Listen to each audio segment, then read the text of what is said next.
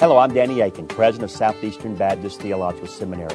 We want to thank you for listening to this chapel message.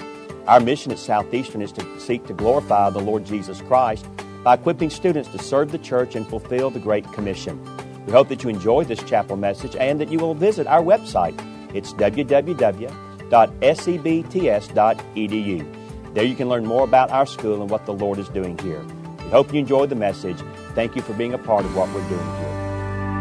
It's my pleasure to be with you this morning and look forward to extending our discussion tonight. I can't imagine a group of people I'd rather speak to this morning than future ministers in the body of Christ, people who care deeply about and the care of people, and I think of navigating the train of sexual identity. This is a terrific opportunity. So I'm going to be talking about sexual identity and the question of vocation. Also, I was struck by your beautiful campus, and I understand we were joking coming in, you have one of the best gymnasiums among all seminaries. The only reason I bring this up is there's a little known fact about me. I wasn't even going to really say it, but since you have such a terrific facility, I think you might want to know this. I actually played basketball some time ago, and don't get me wrong, I still have 4 years of eligibility left, but I played in my intramural team at my university. The psychology department decided to put a team on the court, so of course we were called Pavlov's dogs. One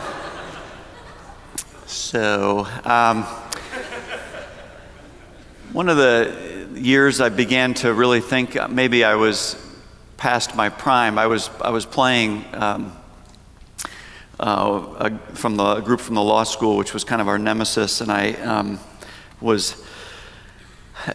shoot 3-pointers because then you don't have to run quite as far up and back. So that was one of my strategies. And then I was actually having a really good night. I was hitting quite a few of these. It was, one of those things you dream of. So I go down the court and I hit one more, and someone from the sidelines, one of the fans, yells out, "Somebody cover the old guy." So that was a little awkward. Teammates never let me sort of get past that. So anyway, I've kind of wrapped up my career, but I always think of it fondly when I get a chance to think about those times. So anyway, we're going to talk about sexual identity and the question of vocation or mission, purpose, function in a person's life. I direct an institute at my university. For the last 17 years, I've been studying the experiences of people navigating sexual identity questions in their life. So sexual identity refers to the act of labeling yourself based on your sexual preferences. So when we talk about being gay or straight or bi-curious or questioning, these are identity labels.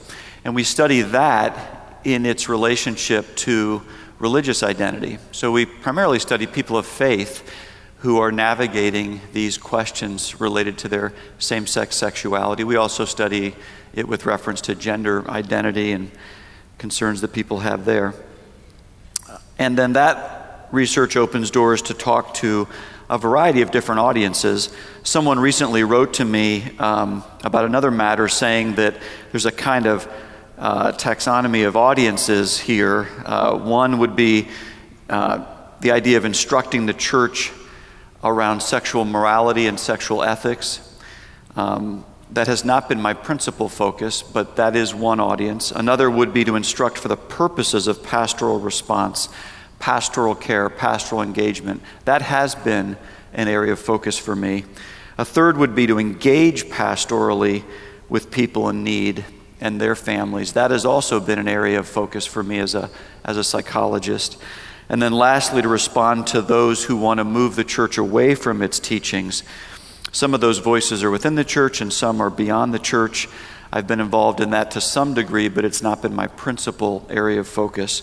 So I'm going to be talking to you today out of the perspective, just so we're on the same page, of what is my focus, is instructing for the purposes of pastoral response and engagement.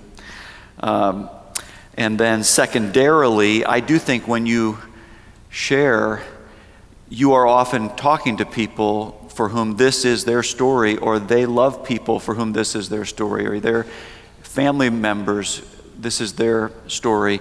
And so, in the sense, you are engaging pastorally with people in need and their families.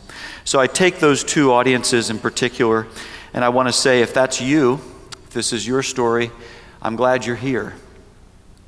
And I want to say, if this is the story of someone you care about deeply, someone in your family, good friend, roommate, somebody that you care deeply about, I'm glad you're here as well. I want to invite you first into a thought exercise. I want to ask you to imagine that you just recently made a decision to follow Christ. I want you to imagine that you just recently made a decision to follow Christ, that this is new for you, and that you've been asked to lead a small group of people in a study of God's Word who are also relatively young in their faith.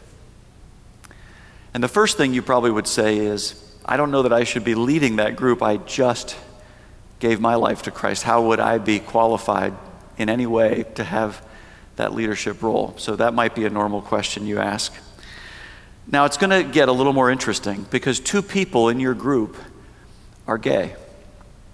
And they ask you, because you're a Christian and because you're facilitating this group, you're leading this Bible study, they ask you about it because you're a believer. What do you think about that? What do you make of that? What does that mean to be gay? What would it mean if I wanted to follow Christ? Now, this actually happened. So I'm asking you for the thought exercise. I want you to reflect on it a little bit, but this actually did happen in a way that was documented, and I want to draw on that story to illustrate a few points for you. It's recounted in the book by Sheldon Van Auken, A Severe Mercy. Sheldon Van Auken and his wife Jean Davis, they called her Davy, so Sheldon and Davy. Sheldon was on faculty at Lynchburg College, not too far from here and close to my own university. And he was taking a sabbatical at Oxford. And at that time, they fell into a group of young Christians at Oxford. And Davy would actually give her life to Christ first. She would commit to what that would mean for her and her life in Christ. And Sheldon would eventually follow. And they actually led a Bible study for these young Christians, young students, two of whom shared with them that they're gay.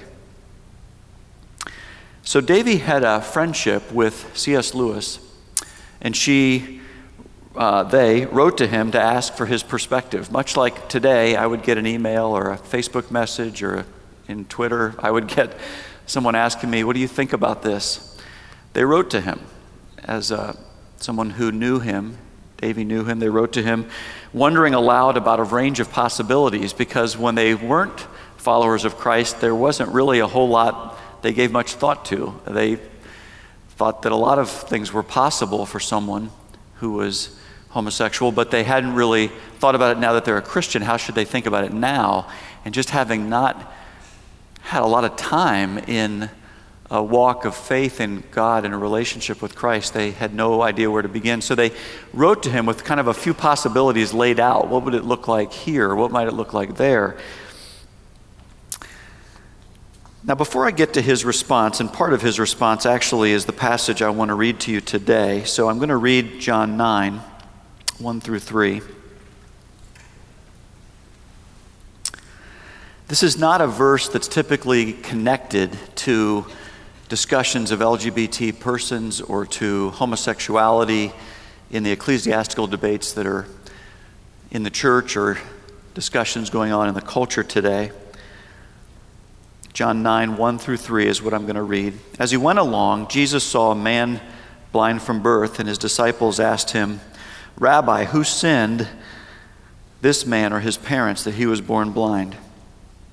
"Neither this man nor his parents sinned," said Jesus. "But this happened so the works of God might be displayed in him." The King James Version there, I think, the works of God can be made manifest in him. As I say, it's not a passage that's even brought up in discussions of gay and lesbian people today or debates about homosexuality, maybe you'd think a better starting point would be Romans 1 or 1 Corinthians 6 or 1 Timothy 1 or maybe an Old Testament verse, something from Leviticus. But what was interesting about why I'm reading this passage is it's because it's the passage he wrote back. C.S. Lewis, it's the only time he wrote about homosexuality was in this letter to Sheldon and Davy Van Auken that they would later publish in A Severe Mercy. And he wrote back to them citing this passage of all things. Citing this passage of all things. And he says, first, this is only an interim report. He's going to talk with some people, and he had talked with some people, and he's giving them sort of here's my preliminary thoughts. That's maybe what I might say to somebody in a quick email back. Here's some thoughts. And then first, he says, to map out the boundaries within which all discussion must go on, I take it for certain that the physical satisfaction of homosexual desire is sin. So what he does right off the bat is he lays kind of a framework. I'm going to lay out a framework for you, and then it's within that framework that we have great freedom to minister to people. I think sometimes where we struggle with ministry is we're trying to map the framework. We're trying to lay out the foundational piece, and that itself is under attack, sometimes within church settings, but often certainly broadly within the broader culture. So you end up defending the framework, and the framework not being maybe in place in quite the way that helps you ends up detracting from the freedom to do the ministry within the framework. So he lays the boundaries first, and he says, I take it for certain this. And as I said, I'm not really debating and arguing for a moral position for the church. I take those things to be the case as well. I would join Lewis in saying, I think that Scripture is clear about what's morally permissible and what's morally impermissible. So the foundation for me is in that sense laid. Now we have the freedom to step into the boundary and say, what does creative pastoral engagement look like? What does ministry and care look like for a person of faith asking about what it means to be gay? What does that look like now? What would you have to say to me in the context of ministry? And then he goes on to say, essentially, this doesn't leave that person any worse off than anyone else who's not able to marry. There are many people who are unable to marry for a number of reasons. In fact, just based on base rates and prevalence estimates, there are many, many more single heterosexual people for whom, by virtue of them just being single, will in a sense be prevented from marrying than there ever will be gay or lesbian people just by prevalence estimates. And so the ministry frame back has to respond to singleness and single sexuality, has to have a thoughtful engagement with how do you meet the needs for intimacy that everybody has, single and married, but there will be many more single people for whom this is not their particular struggle, who will also have needs for intimacy. And I think if you ask single people in their 20s and 30s and 40s and beyond, they would say that the church has not ministered well to them as single people. That many ministry opportunities are ministering to them to get them married. They're single ministries to get them married, not singles ministries to help them flourish as a single person. And that would be a bigger picture that would actually be relevant to the two people in your Bible study. How do you minister well to single people? And now, what are the nuances, what are the layers that would be added to ministering well to someone who's gay? And then he goes in an interesting direction. And this is where John 9 comes in. He says, our speculations on the cause are not what matters, and we must be content with ignorance. The disciples were not told why, in terms of efficient cause, the man was born blind, John 9, 1 through 3. Only the final cause, that the works of God should be made manifest in him. This suggests that in homosexuality, as in every other tribulation, those works can be manifest. That is, that every disability conceals a vocation if only we can find it. Now, I'm going to come back to disability and vocation in a few minutes, but for now, I want to talk about the thing that he just went past. I mean, you could get whiplash how fast he went past these two things. He went past causation and he went past change. Yet these are the two most frequently asked questions I receive in my institute. And these are the two most frequently asked questions that have figured prominently in larger political, ideological, and cultural wars in our culture today. What causes homosexuality and can it be changed? He says, Lewis says, we're going to have to be content with ignorance. Now you'd say, well, that was the 1940s. Certainly in 2015, we don't have to be content with ignorance about many things, including sexuality, sexual orientation. Friends, I got to tell you, I can't improve a whole lot more on what Lewis said. When people ask me what causes sexual orientation, the short answer is we don't know. What has made it difficult to answer the question has been it's been clouded by cultural debates about causation, because we know that people vote differently based on what they believe about causation. So the debate, and I'll talk more about this tonight, has been between nature and nurture, with those advocating a view of nature, whether it's genuinely they believe that or for political purposes, but that argument has been forcefully advanced since the 1990s. And in response to that, the church has often said it can't be that, it's got to be, and it's either willful disobedience among some circles or it's environment, it's nurture. It's something along those lines. And Lewis yet says we're going to have to be content with ignorance. And the best conclusions we draw today is that it's probably a combination of both nature and nurture, influences that we don't fully understand at this time, that are probably weighted differently for different people, that bring about sexual orientation. And then it's interesting to me that he doesn't even talk about change, yet we have had change ministries all over the nation to make gay people straight. He doesn't even go there, in a sense. He talks about vocation, mission, purpose, meaning, not to become straight, but to look at how God's glory could be made manifest in this person. How would God be honored in the life of this person? And Lewis seems to presume an enduring same-sex sexuality, which is really challenging when you think about preparing for ministry. So I'm going to return now to the question of the words like disability and vocation. Disability is not a word that many would be drawn to. And honestly, if I was in ministry, I would not begin with that word in terms of trying to build bridges and be in relationship with the larger LGBT community. But it's a word I'm going to use, Lewis uses it, and I'm going to use it because I know gay people who've used it. In other words, people who themselves are navigating sexual identity questions have used that word, disability, to try to say something to me and to you about how they experience their same-sex attractions. So I don't think we should take it off the table because it would be offensive to some people in the gay community. The gay community is broader than just those who would reject that language. There are those within the gay community who would resonate with the very word disability.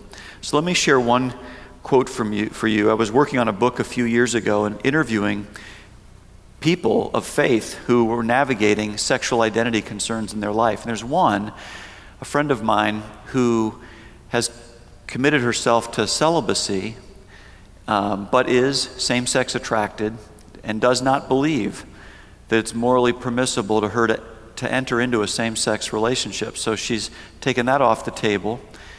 And she was describing to me, though, this difference between celebrating being gay and recognizing gay as sort of like a disability. And she does this in part because she's also deaf. So she takes me out of the gay debate and takes me into the deaf debate. Now I have to be honest with you, at this point in our interview, I didn't know there was a deaf debate, so I was learning right alongside everybody else. So she says this. Let me read to you what she shared. And I think you'll see the difference here between those who celebrate their identity as gay and those for whom it might function more like a disability. She says, in the world of hearing loss, you have those who are deaf and those who are deaf. These two groups are well distinguished and identified. Anyone who uses capital D deaf knows that she is referring to something more than small d deaf. People who are deaf with a capital D comprise a culture. They do not see themselves as having a disability. Instead, they see themselves as a people group with their own language and their own culture. On the other hand, those who are deaf, lowercase d, do not see their hearing loss as an identity. Instead, they see it as a disability or as a medical condition. This group is more likely to be oral. That is, they often undergo intensive training to lip read and use their voice to communicate instead of using sign language. Some might also seek a cochlear implant. When they say, I am deaf, with a lowercase d, when they say, I am deaf, with a lowercase d, they are not saying, I am deaf, with an uppercase D. At times, there's contention between the groups because of a conflict in how each group understands its experience of hearing loss. For example, those who are deaf with a capital D see cochlear implants as threatening and as an extreme offense. They don't believe anything needs to be fixed. They celebrate their identity as deaf. Do you see the connection there? When you minister perhaps to different communities, different audiences, different groups of people. To minister to gay people would not capture the nuances of the many ways in which people navigate that terrain. Some will be navigating that terrain and celebrating their identity as gay and relationships that they believe are morally permissible. Others will see this more like a disability, more like what Lewis says. They'll be searching for vocation and ministry that responds to those who are celebrating identity, who reacts to defend against those folks, can often miss the people within your own faith community who are navigating this terrain, who might be more likely to see it as a concern for them, a disability. Another friend of mine would talk about it as more of a Pauline thorn in the flesh. He sees it that way and experiences that way. And just like Paul, he prayed for healing and deliverance from that thorn. And just like Paul, that didn't take place. So what does it mean to minister then to someone for whom this is an enduring experience, but it's experienced more like a disability or a thorn? You see, we want to be thoughtful in ministry that we're responding to multiple audiences, often all the time. We have to be thoughtful about our engagement with them. You will miss opportunities to care about vocation when you're defending yourself against one group. And when you minister well to people and care and are compassionate to people, you may be misunderstood as not sufficiently defending against another group. And you'll be holding these things in tension for yourself. What groups are you called to minister to? My experience has been all across the board. You're wearing different hats of ministry to different groups when you're engaging them. Lewis would also write to Sheldon and Davy Van Auken about an older gay man who was devout, who had written to Lewis. Now, Lewis had destroyed the letter, as many of us do when we receive letters like Lewis does, like I do, who had shared with him that he was gay and he was a devout Christian. And so he wrote that this necessity could be turned to spiritual gain, that there were certain kinds of sympathy and understanding, a certain social role which mere men and women could not give. This is the man writing to Lewis as best Lewis could remember, that his necessity could be turned to spiritual gain, that there were certain kinds of sympathy and understanding, a certain social role which mere men and women could not give. Perhaps any gay person who humbly accepts his cross, perhaps any homosexual who humbly accepts his cross and puts himself under divine guidance will, however, be shown the way. In other words, there are gay people that he knew, homosexual people who he knew, who wrote to him, who said, as a matter of being devout, of being pious, maybe there's something unique about our own experience with this. Maybe there's a place of humility to accept the thorn in the flesh, the cross that I bear, under divine guidance, that God's not surprised in God's sovereignty that you experience this. People often say to me, why did God give me these attractions if he doesn't want me to act on them? And I would say to them gently, I'm not sure that I agree that God gave you those attractions, but I don't think God's surprised in God's sovereignty that you experience those attractions. And then Lewis says, in closing this part, I wish I could be more definite. All I've really said is that, like other tribulations, it must be offered to God, and God's guidance, his guidance, how to use it, must be sought. And friends, that's to me the crux of ministry here. Can you walk with people in humility and help them have a posture of humility before God, to recognize the tribulations and challenges that they face as something to be offered to God for his guidance, and then to prayerfully join with them in seeking wisdom and discernment for that guidance? How do you use something and respond to something that might be a more enduring condition, like same-sex sexuality? Now, obviously, a lot has changed socially since the 1940s when this exchange was going on. It's much more difficult today to find vocation. There are many, many more competing voices that would make vocation seem ludicrous, that would make costly obedience seem completely self-denigrating. And those voices are louder than ever before. All the more reason why you are needed in ministry today. I think the first question to ask when we turn to the question of vocation is, first of all, do you want to?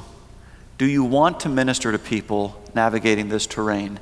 And I really want you to answer that question in your hearts and your minds, not just knee-jerk. I really want you to think about it and pray about it. Do I want to minister to people here? Sheldon Van Auken and Davy did want to, so they wrote to Lewis. They wanted to do it. In their natural spheres of influence, people came to them and said, what do you think about this? And they wanted to do right by them and right by Christ. And so they asked for help. But I think for many people in ministry, they actually don't want to minister to gay people. They would rather them not be in their youth group. They would rather them not come to their church.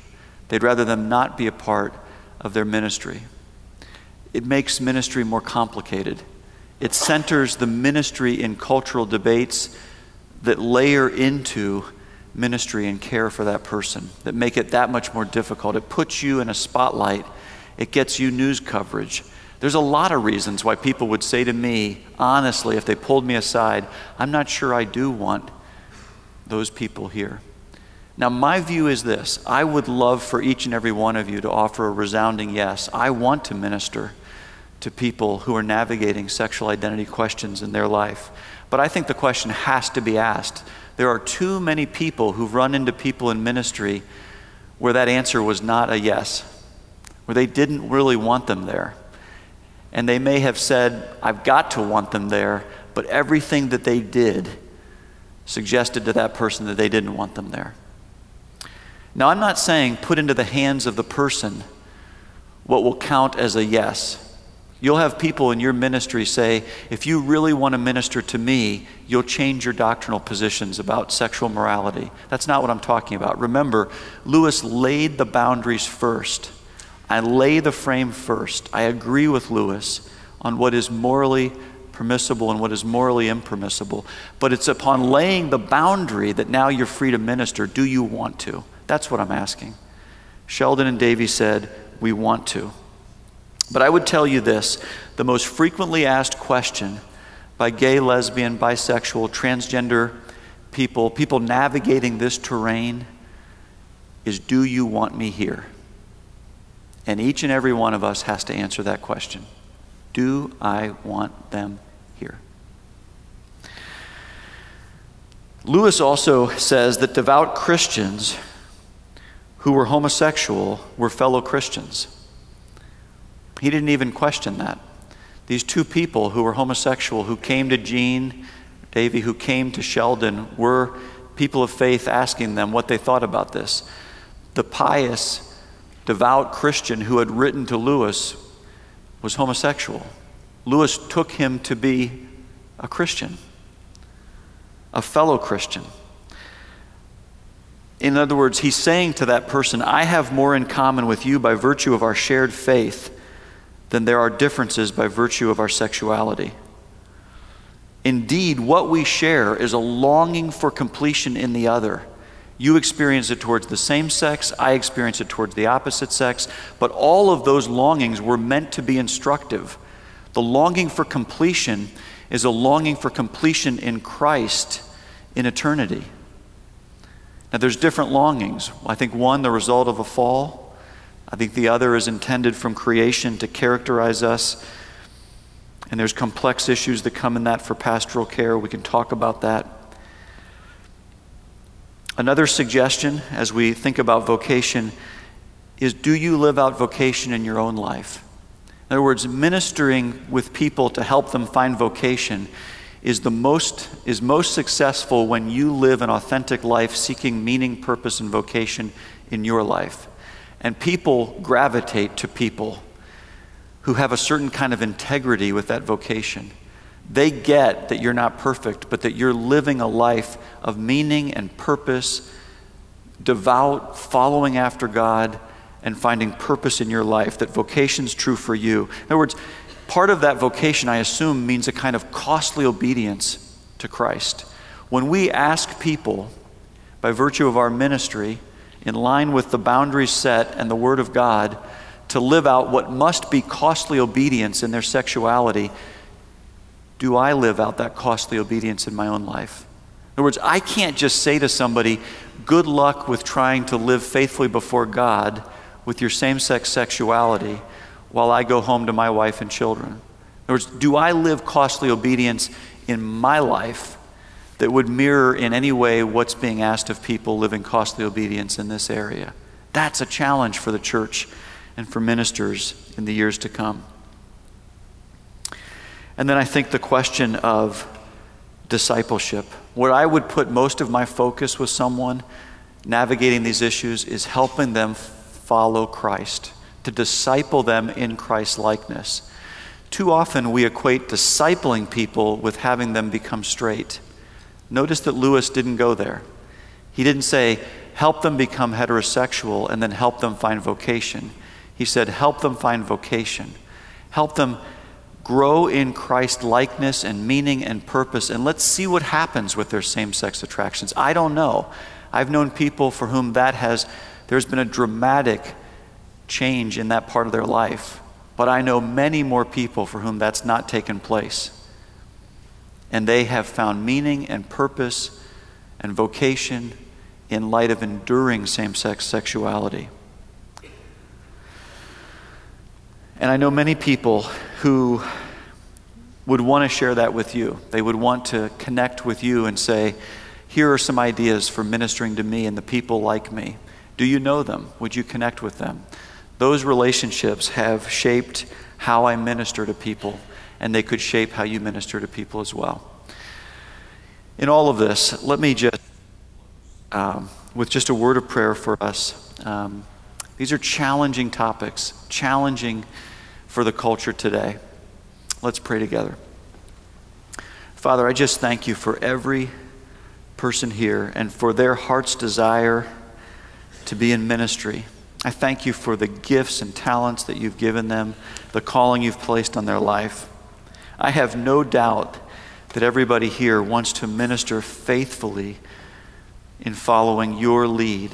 Give us wisdom and discernment as we engage around this topic and the actual people who represent this topic in our lives. Would you help us to know our audience is you ultimately, but to know who we're ministering to. Give us wisdom and discernment to minister well to them, to find vocation, meaning, purpose. We ask this in the name of Christ and by the power of your Holy Spirit. Amen. Thank you again for listening to this chapel message from Southeastern Baptist Theological Seminary. If you are thinking about theological education on the undergraduate or graduate level, including doctoral studies, we hope that you consider us. If you also find these chapel messages encouraging and a blessing to your walk with Christ, we hope that you will consider financially supporting Southeastern. Our graduates are literally serving the kingdom across this globe, working to carry the gospel of Jesus Christ to a lost and dying world. Your gifts will help to train more, and they will serve as a worthwhile investment in God's kingdom. You can find more information about attending Southeastern or supporting us financially at www.sebts.edu. We covet your prayers and trust that God will bless every good work you do for His glory. Thank you for joining us in our chapel services.